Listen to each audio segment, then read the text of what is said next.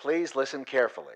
Hello, and welcome to Caveat Realtor with Virginia Realtors, where we discuss the real issues that realtors face. I'm Jessica Toon.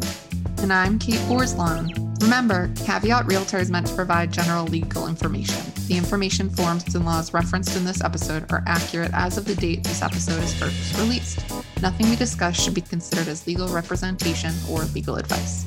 Hey, Kate. Hey, Jessica. How's it going? It's going. January is always a cold month. Holiday letdown. Speaking of being cold, let's talk about firing your client today.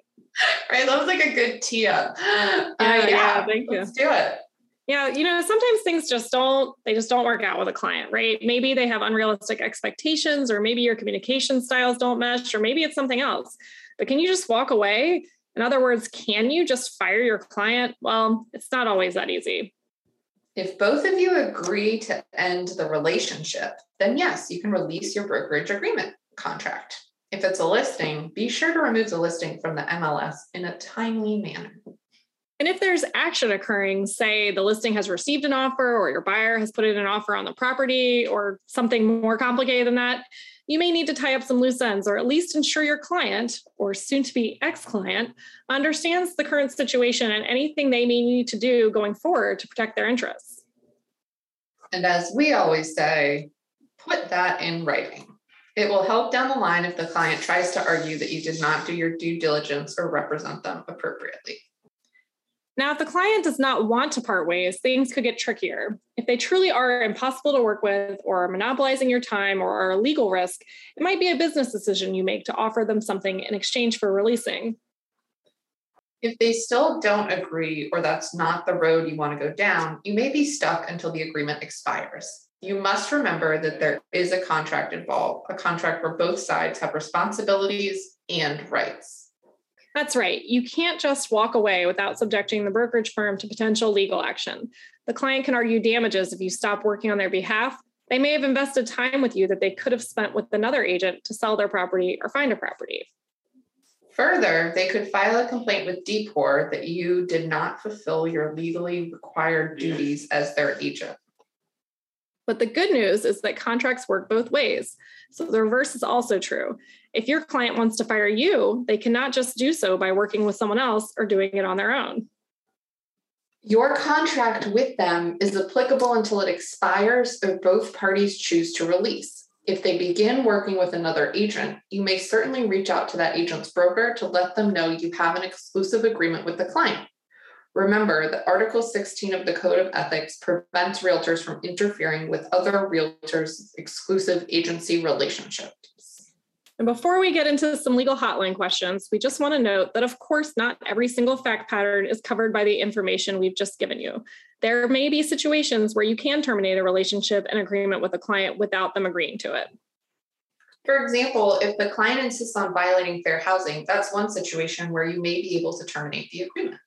We would always recommend discussing with an attorney any particular situation that you think warrants termination of an exclusive agreement to ensure you are covered from a legal perspective. Now let's take it to the legal hotline.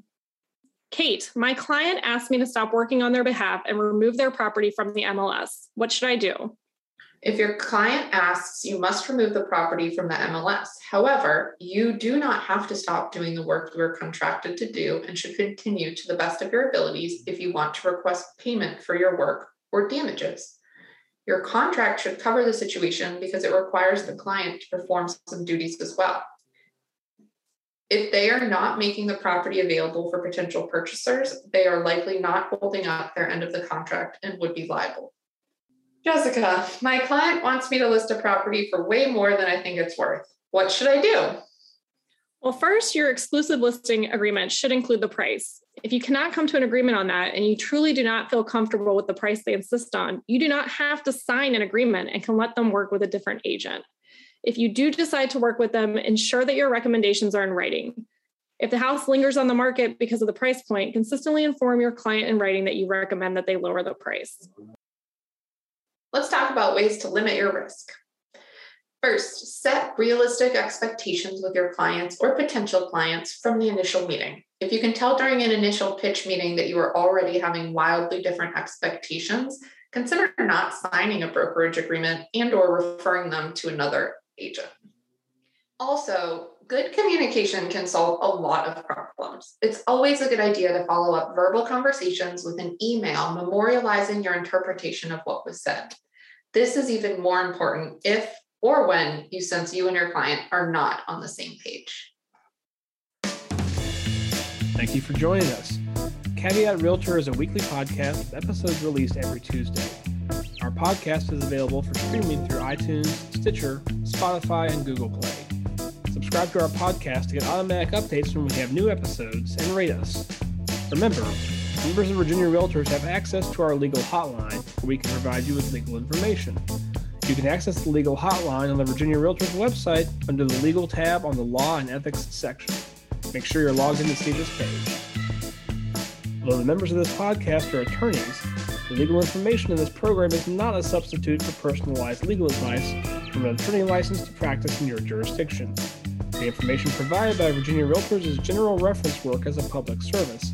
It does not constitute solicitation or provision of legal advice.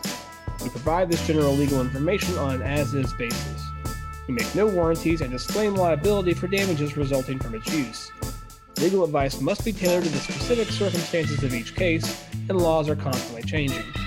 The information provided in this program should not be used as a substitute for the advice of competent counsel. This has been a production of Virginia Realtors, copyright 2022. This podcast features the song Please Listen Carefully by Jazdar, available under a Creative Commons Attribution Share Alike license.